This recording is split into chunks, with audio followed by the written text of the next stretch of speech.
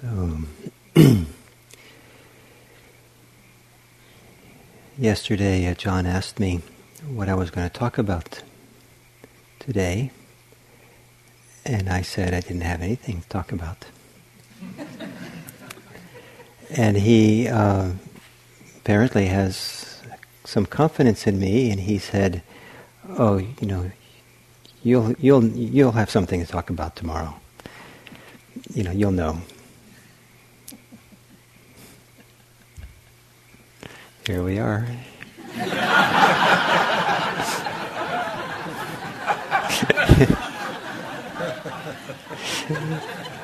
see what's next. We'll see what's next. That's right. We'll see what's next. What should be next? So, I gave it some thought after that, but mostly what I thought about was that, what was most alive for me was this idea that I had nothing I wanted to talk about. And not because, I wasn't going to spend some time in figuring out just the right Dharma talk for you on this retreat and, follow up on the Four Noble Truths and the Four Brahmaviharas and the 12 Chains of Dependent Origination with, there's all these lists I could have chosen, just the perfect list for you. Or something.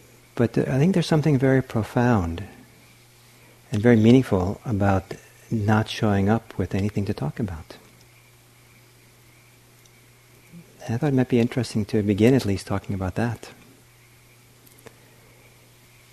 When I was a Zen student, my first Zen teacher, we would have what's called dokusan, these formal meetings. You sit cross-legged this way in a small room, and it feels very, I don't know what, but it's kind of sacred or something very special. This meeting, face-to-face meeting. They put a lot of value in Zen. And a regular occurrence, maybe half the time that I go see him, I felt that just showing up and being there, present, was all I could do. And anything I would say felt insincere, felt loss of integrity. Just being present was enough. So I wouldn't say anything. Sometimes I would say, I feel like I'd lose some integrity in the room here if I actually spoke. I was thinking also about this, giving a talk, and I thought, some of you have listened to talks now, about 52 talks in a row. It's got to be enough. If you didn't get the message by now, 52 talks, can you believe it? And some of you only had about 25. Those of you, 24, you counted. Today's 25? Today's only 24th. So one possibility is those of you who've had 52 can talk to the ones who had 24. And save me the trouble. But, you have been here for a long time. It's a profound, very important and beautiful thing that you've done. We've said this, how much we appreciate what you've done here and the work you've done and the path, the journey you've taken. And if this is not the time in our tradition, in our practice, to tell you that nothing needs to be done, then I don't know when we're going to do it. Nothing needs to be done. There's something very, very meaningful and profound, significant about that little teaching, that saying, nothing needs to be done. And some of you are already protesting. He doesn't understand me, and my needs, my situation, what's going on. But rather than protesting, I know that there are needs, I know there are things to be done, and many of you have done wonderful things here. But there is something about very, very to point to the possibility that nothing needs to be done. And for me to show up needing to give a talk, there's a little bit of a problem. I shouldn't have a need to give a talk. I don't actually want to give a talk today. I'm happy to talk. I can talk. But I think there's something, even wanting to give a talk is too much. In this place of integrity, or this place of being whole, or this place of just being. There's no need to reach forward and want anything to happen. And it did go through my mind in thinking about this talk. I don't have anything to talk about, and if I don't figure out something really good, these people are not going to like me. My whole stake as a teacher is at stake now. I better save this talk quickly. But that's not Dharma. There might be more Dharma in giving a boring talk than giving one that's, really engaging for you. It might be a better talk for you to notice maybe you're leaning forward, hoping to get something and wanting something interesting, or you put a lot of expectation and hope in the talk, and to see that leaning forward, see that expectation, to see the judgments that come up. Living in judgments. Oh, John's talk yesterday was great and Gil's falling flat.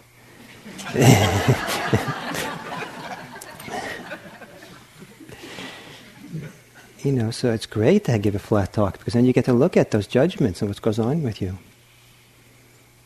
Nothing needs to happen. Many years ago, there used to be a sign down, maybe some of you remember it, maybe down in the dining room, that said, from the cooks, and it said, "Our practice is to make the best food for you we can. Your practice is when we don't."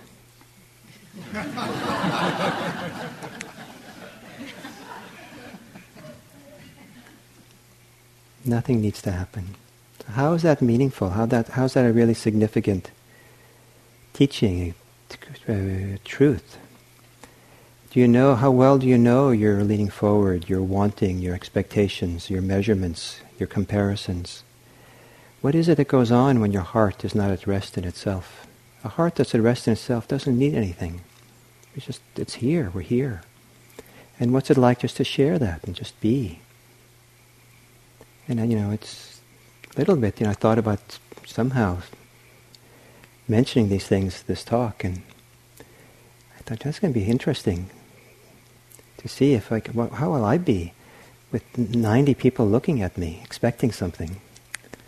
It's quite something, Conventionally, you're supposed to get nervous or perform or do something, not waste your time.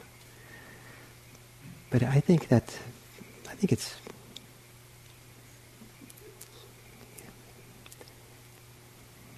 nothing needs to happen. You don't have to attain anything, you don't have to understand anything, you don't have to go home with anything, you don't have to compare it to anything.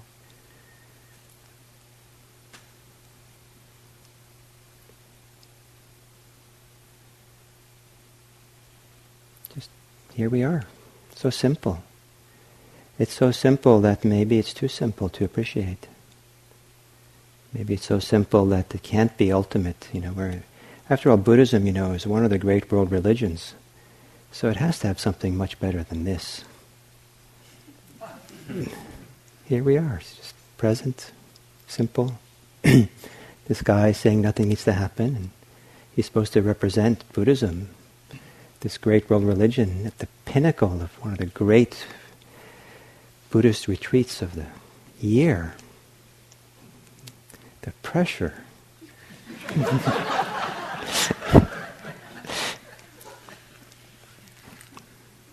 Here we are. Simple. Can it really be this simple?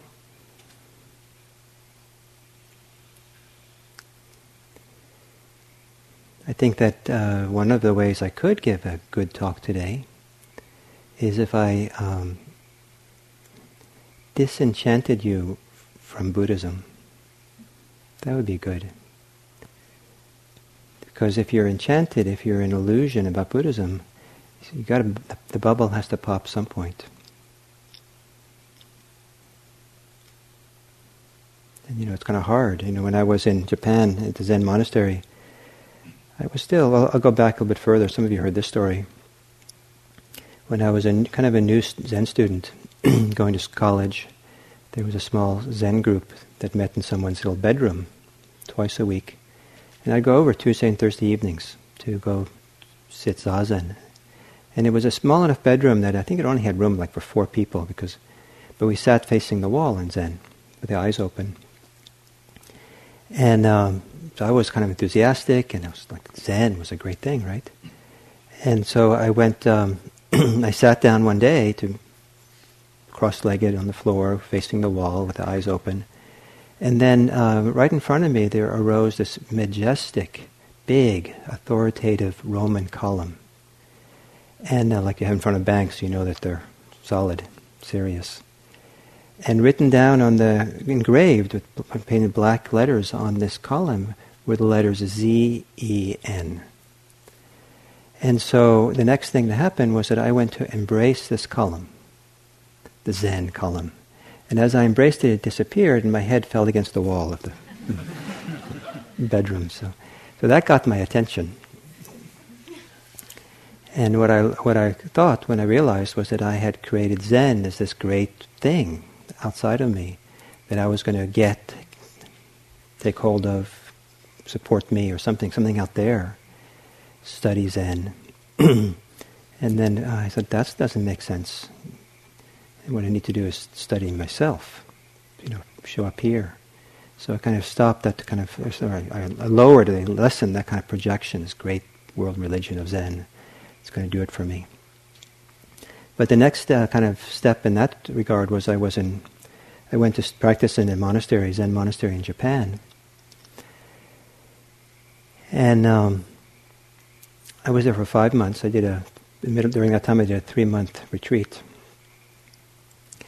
And in the middle of the retreat, I realized that this was not the right place for me.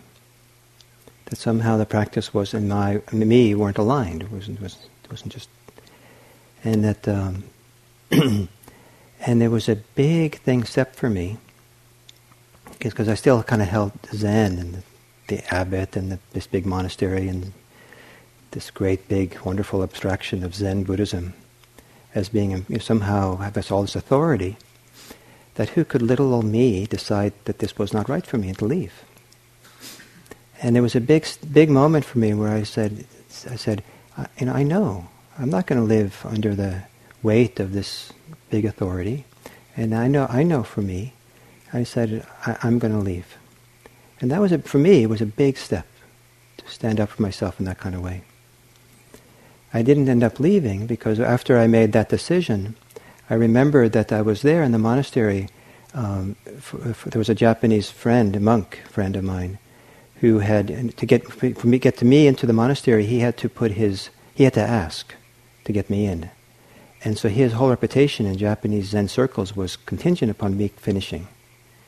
And so as soon as I made the decision that I could leave, then it became okay to stay for him. So I finished the period.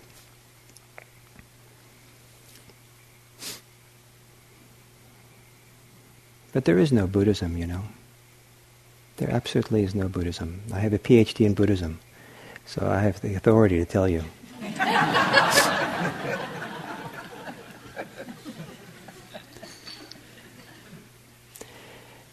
There was a time the Buddha taught before there was Buddhism. Buddhism is kind of like a religion, or is a religion. It comes with all the trappings and all the complexity of religion. But there was a time when Buddha probably was first teaching when you couldn't really call it a religion. And probably the record of that time of his teaching is in a book, what most scholars think is the earliest teachings of Buddhism. It's a little book called the Book of Eights, the Attagavagga. It's one of my favorite teachings from that ancient time, because it shows a path to peace that doesn't need religion. And what does that look like? One of the things is that I held up as the goal to attain peace, to be peaceful, or to be calm or to have equanimity. But peace, over and over again, is the primary kind of way it talks about the goal of practice, the goal of... And what's significant about that is that peace is something that's relatively ordinary, and that ordinary people can understand. If you go and tell your neighbors, I went to Spirit Rock to attain nirvana, that just, what? That's nice, but what is that? And but if you say you became peaceful, most people in your community and life can probably appreciate. Oh, that's nice. And so there's a lot of kind of Buddhist language, Buddhist ideals of what you can attain. You go to your neighbor and say, "How was that like?" "Oh, I hung out in the 17th jhana." And they scratch their head, and that's nice. It's nice, I guess. But in this early body of literature, there was no jhana discussed. There was no... you're happy to know that none of the lists were presented. The teachings were presented without lists. And the goal was just to be peaceful. Simple.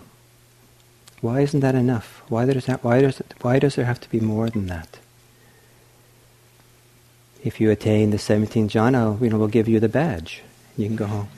You can go home and show people the badge, and and it's reassuring to have the badge, because then you've accomplished something important and you have a place in the world. Peace is so ordinary, and peace is probably boring anyway.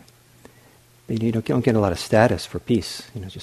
I went to Spirit Rock and I was peaceful. That was nice, but wow. Your neighbor says, "Well, I went to Bali." Or they can one up you pretty easily, but all you had was peace.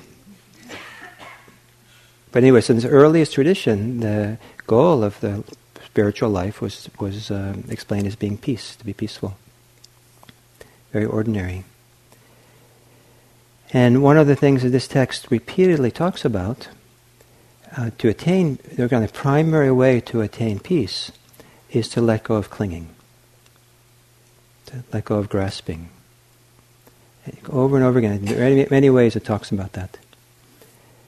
And there's a movement to let go of clinging is really, is very interesting, because it's just you can see it almost like just a psychological thing in the mind. The mind doesn't hold anymore. The fist holds tight and then it lets go. There's not much religion in that. And one of the things that talks about in this early text a lot, also one of the primary themes, is letting go of views, but they mean the context there is doctrine, religious doctrines. Don't hold on to any kind of view. And it says, and particularly it says, don't rely on any view for what is ultimate. And as you probably know, most religions, including Buddhism, has some idea of what's ultimate. The ultimate state of consciousness, the ultimate experience of nirvana, the ultimate state of awareness, the ultimate... we have the ultimate, and the big, I don't know if you know this, but the big debate in our kind of scene about what's the most ultimate is divided up between the Burmese idea of nirvana and the Thai idea of nirvana. So, the Thais say the Burmese don't have it right, we have the ultimate. The Burmese say the Thais don't have it, we have the ultimate. And those of us in America just scratch our head and, well, how do we decide between these two? Because they're kind of like our teachers, right? The Thais and the Burmese. What is ultimate? This idea of the ultimate. But in this earliest text, it says, don't bother with pursuing what's ultimate. Don't measure, and don't argue with anybody about their doctrine. Don't hold up your teaching as higher than anybody else. Don't be concerned with higher or lower. It's quite a radical thing to say in a world of religion, where kind of the currency of many religions, is often one-upmanship, where we have it, we know it's ultimate. You get a lot of security, knowing that you have the ultimate truth, knowing you have the ultimate teachings, knowing that you have the right thing, knowing that you're, there's a lot of personal benefits that come from feeling connected. But all those personal benefits, this early text says, does not provide peace. that peace is unstable. And if you want a stable peace, you don't find it through any views, and you don't find it through any experiences. And it's even more radical. It also says, and be careful now, don't take it too literally, but it's very, very, I think it's very radical. It says it's also not found in the word is sila bhata, through sila, virtues or ethics or precepts, and it's not, and vata means religious observances or religious practices. So what is that about? It's a month of religious practice here. It's not found in practices. So many of the things that we cling to and want, be the answer. It says not there, not there, not there. And the answer that this text offers is let go of clinging. Let go of clinging. And it does talk about training for that purpose. But what's very interesting about the training is it's very ordinary in that the path to the goal of being peaceful is to start being peaceful. Isn't that kind of nice? If you want to be peaceful, start being peaceful. It says if you want to let go of clinging, start loosening up your grasp on things. Not that you can let go all at once, but start loosening up. There's something about in this text that the goal and the means are connected and aligned. They're not two different things. So if you want to be peaceful, you have to kind of start living a peaceful life. If you want to be generous, you start living a generous life. If you want to try to let go of clinging, you have to begin loosening up a little bit what goes on. And so there's no need for Buddhism because in this early period of the Buddha's teachings. There's no religious doctrine that's held up as being the best. There's no religious practices that's held up. There's no... it's just such a direct way to just... And the sage, the person who attains the goal in this early text, is not called an arhat. It's not called a stream enterer or once returner or non-returner. These are such complicated ideas, and people tie themselves in knots around these things. It's just called a sage, a muni, a wise person. And what the text says, a wise person, how it makes a wise person wise in this text is that they know they are wise about how people get caught. They understand the entanglements, they understand greed, they understand ill will, they understand all these things. That's what makes a person wise. And if that's what makes you wise, you've got to study those things. That's the bad news. And so you got to look for opportunities. So you become wise at the entanglements, understand it well, so you can let go. So I present this to you, this very early teachings of the Buddha, the earliest teachings we maybe have. Not so much that you, partly I present so to kind of free you from Buddhism. Maybe you don't need Buddhism.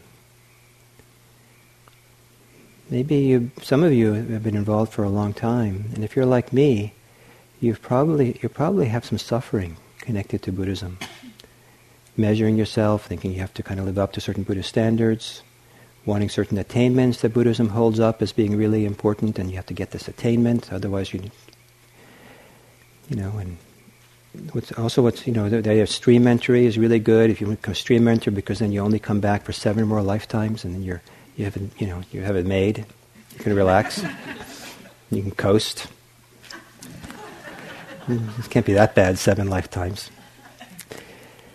And maybe it's true. Maybe it's great, these things. But what's very meaningful for me, this early tradition, the earliest literature, doesn't have any notion like that. In fact, this early tradition says that a person who is wise doesn't concern themselves with other lives, rebirth and all those things. It's not a relevant topic.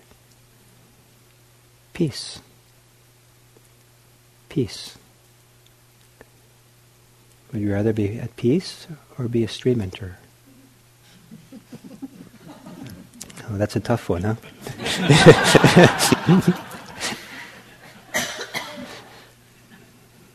I've known people who have been certified as stream mentors in Burma. And they ended up not being so happy, not being so at peace. So, are these things kind of over... I mean, maybe it wasn't really stream entry, maybe it was something else, but was it overvalued? But when you value peace, that's a wonderful teacher. It's a fantastic teacher. Because, it's clear if you're peaceful or not peaceful. At ease. I like the word ease a lot. I love the word ease, to be at ease.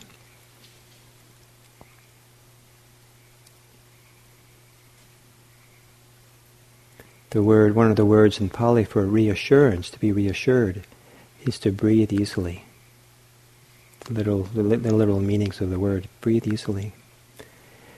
So to live a life where we can breathe at ease, or we breathe easily, we're at peace.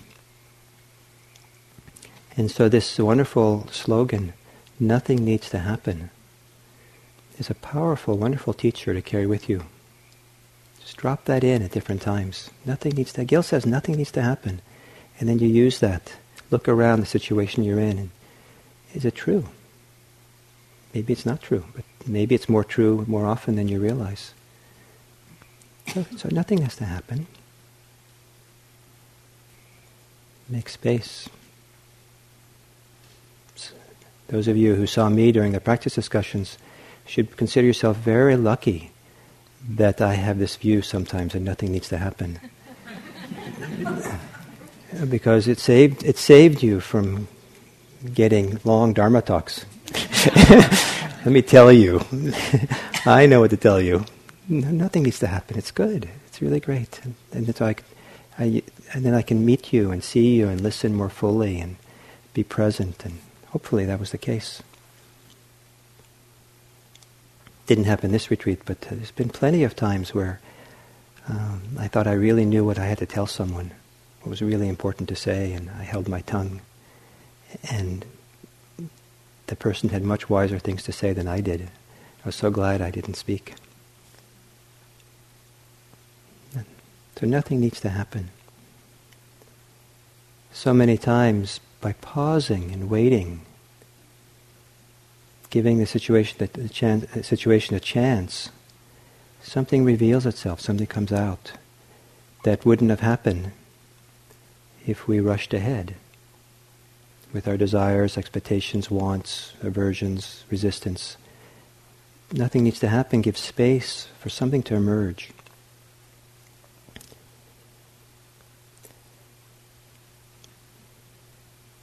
And this is one of the things that has been very important for me, and I hope for many of you. If this experience of simplicity, of being at peace with how things are, nothing needs to happen, just here in a simple way, is relevant, is valuable, feels right, has integrity, feels whole, feels something. On one side of that, if that's a divide, on one side of the divide is the old way, where we do things maybe out of obligation, out of fear, out of greed, out of aversion to how things are. We're kind of churning and going, and we know what we want, we figure things out. It has to do with our ego, our self-identity, being someone in the world and building it up and shoring ourselves up, or apologizing for ourselves, or defending ourselves, and all this stuff.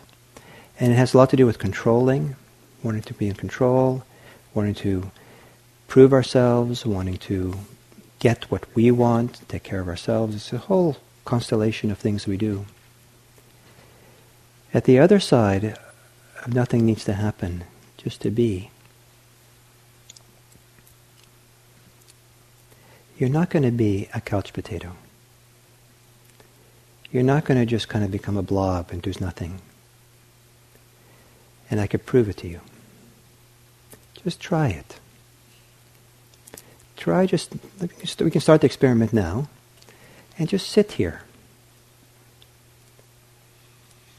And I pretty much guarantee that very few of you are going to sit here until you pee in your pants.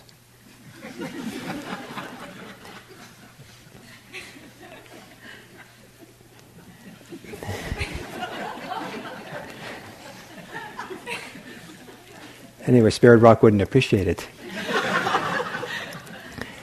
But at some point you'll feel motivated.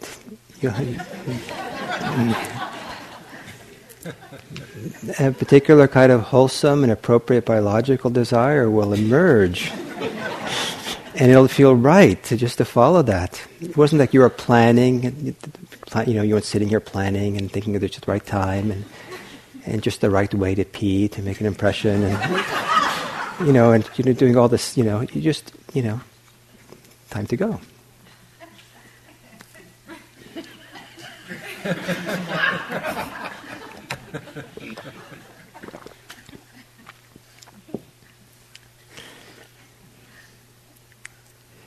So the other side of nothing needs to happen, to sit and be at peace and not try to control, not to live out of the usual sense of I need and I want and I have to have and I have to do all this stuff. The other side is to a wonderful expression, I'm not sure who coined it, maybe Gregory Kramer, trust emergence. Trust what arises. And it's hard to trust one's heart, trust without controlling, trust without having everything planned ahead and know what you expect. And it's hard, not to, show up and know you're going to make a good impression. But to trust what emerges, what comes. And if nothing comes, trust that. Just like, most of us can trust that when we feel the urge to pee, we know it's time to go. There's something very profound and wonderful about being able to trust your own heart, your own mind. After you give space to it, after you listen, quiet, see what wants to emerge, and then to know, have confidence that you can take care of yourself that way. That you can you're safe. You have the street smarts. You know how to speak, how to act, how to say no, how to say yes. If you trust the emergence, what is it that's in you? Do you have to prepare? Do you have to control? No. And one of the reasons why no is maybe many times, many circumstances, you don't have to speak. You don't have to do anything. Nothing needs to happen. I really don't have to give a good Dharma talk. In some ways I'd feel very sad, I think, if I spent a lot of time preparing a talk so that it would be a great Dharma talk and get all those accolades. That's not what we're here for.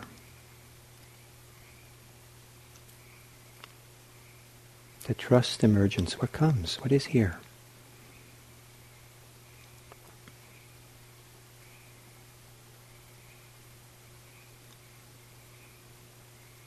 And I would just strongly encourage you to experiment with that. Find safe places in your life where you can try just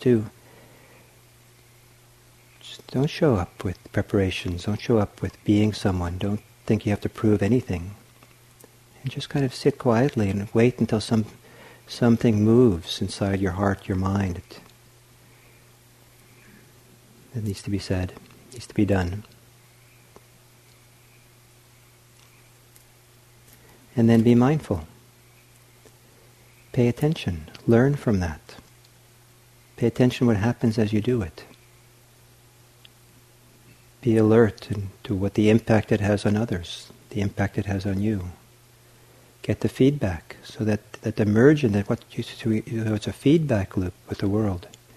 And so you kind of learn from what you do, and learn to see what's best to come out next. Trust emergence, and you find out you talk non-stop after a retreat. It happens sometimes. Can't stop talking, some of you probably. And you start noticing you're mindful, so you notice the person you're talking to, their eyes are glazing over. And so then trusting emergence says, I think I better stop.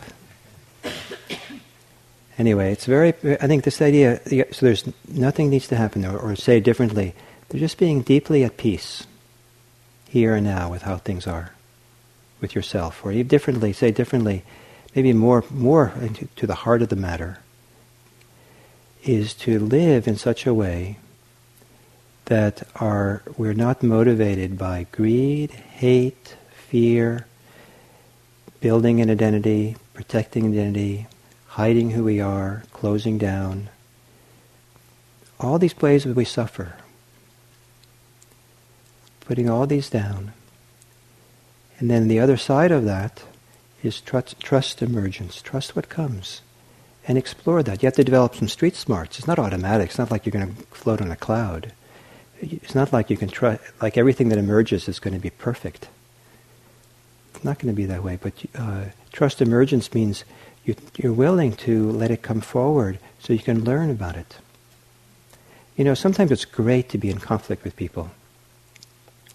And because sometimes it's great to speak what you believe so you can learn that it's wrong. I've done many times where, I'm talking to, I have some belief that I'm carrying with me, some idea, I think I'm right or something, and I can carry it in my own mind for a long time. But if I talk to a friend about it and hear myself say it, then, this doesn't sound right anymore. So trust emergence. You don't have to worry so much, but you don't have to be. Trust emergence means you don't have to be perfect. You're a work in progress. It's okay to make mistakes. It's really okay.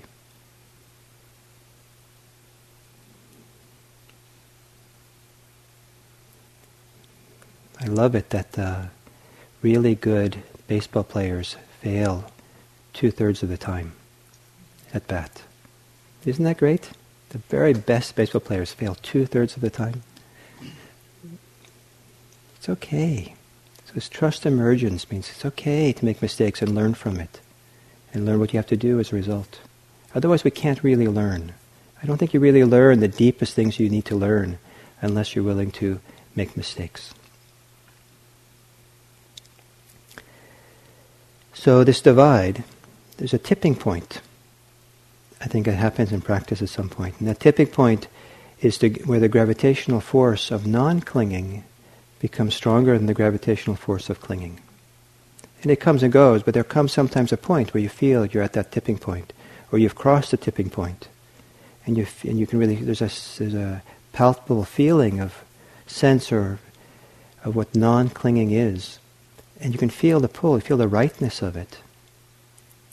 Whereas, before that tipping point, you might know that clinging causes suffering, and you know that the task is to let go, and so you practice and develop yourself and develop concentration, all the things that support that.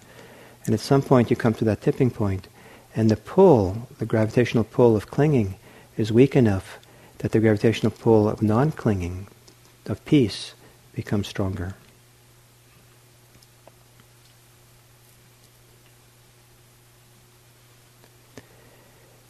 So then I'll end with teaching that I heard in Zen circles many years ago. That in Zen, there are only two things, two practices. There is meditation, and then sweeping the temple courtyard. But the temple courtyard doesn't stop at the temple gate. It's the whole world. It's only two things. Practicing to be at peace. Practicing to have this integrity, this wholeness, just to be. Practicing to let go of the clinging. Practicing to understand it, to let go of it. And then, with whatever modicum of ease or peace that we have, we enter into the world to take care of it. We sweep the temple grounds. There's a beautiful teaching that's done repeatedly in Japanese Zen circles, where they talk about the moon and the dewdrop. The moon is kind of meant to be the symbol of enlightenment. And the dewdrop is a symbol of impermanence, something so ephemeral. The dewdrop, just as soon as the sun comes out, evaporates. But even in the dewdrop, right there is awakening, perfection, something. It's a beautiful image, I think. But we're in a world now where there's another image, which is, I think, maybe just as important to remember. And that is the world in a teardrop. The world in a teardrop. Because I think, there's tears in the way the world is. The moon and the dewdrop is to sit. Moon and the dewdrop is to just be, and nothing needs to happen. The earth in the teardrop is sweeping the temple grounds, but understanding it's the whole world we want to care for. But to do it from that place, after that, beyond the tipping point of greed, hate, and delusion, to do it from the tipping point of non-clinging. It's to do it from where there's no obligation. Buddhism requires absolutely no obligation. Buddhism is not a kind of religion that says you're obligated to act or be any kind of way. Because we can trust that if we really let go of what the barriers we have in our heart to really connect to the world and be here, we can trust what emerges. And each of us, the emergence will look different for each person. And there's so many different ways of sweeping the temple. So many different ways. And different people can do very, very different things in the world. So we'll see what comes out of you. If you trust your emergence. Trust there's no obligation. There's nothing you have to do.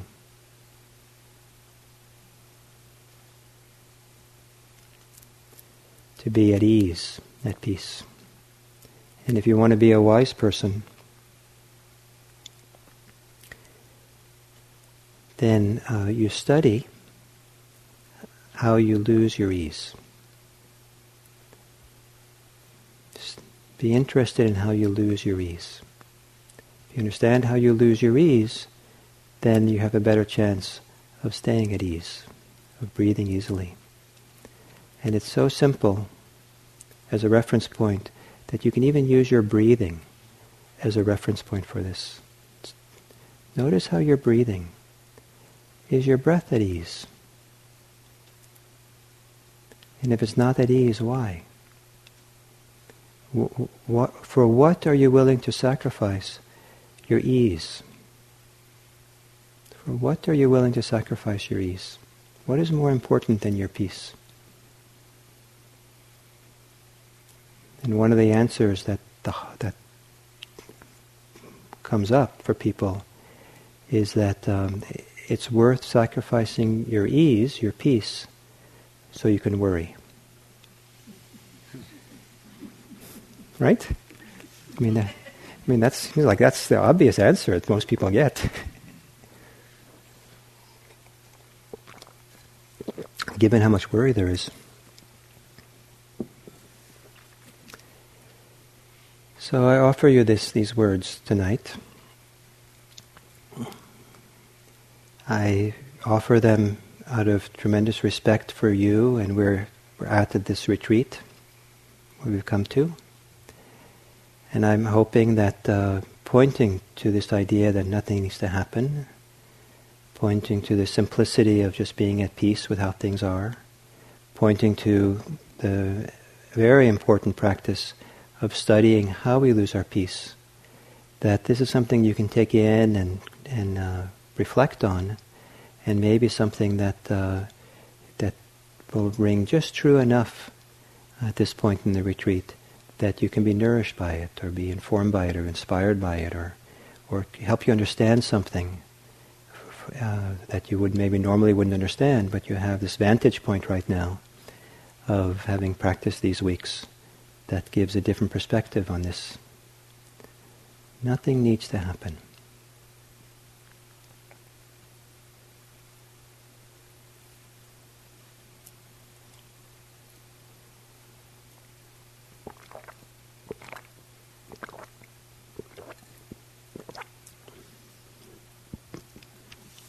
you need to pee, please go.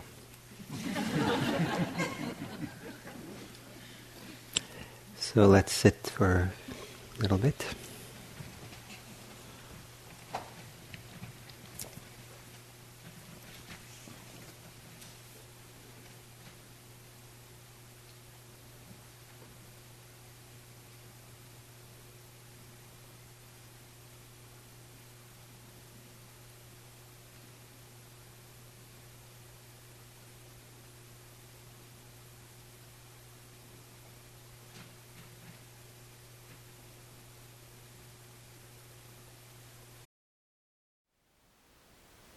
Thank you for listening.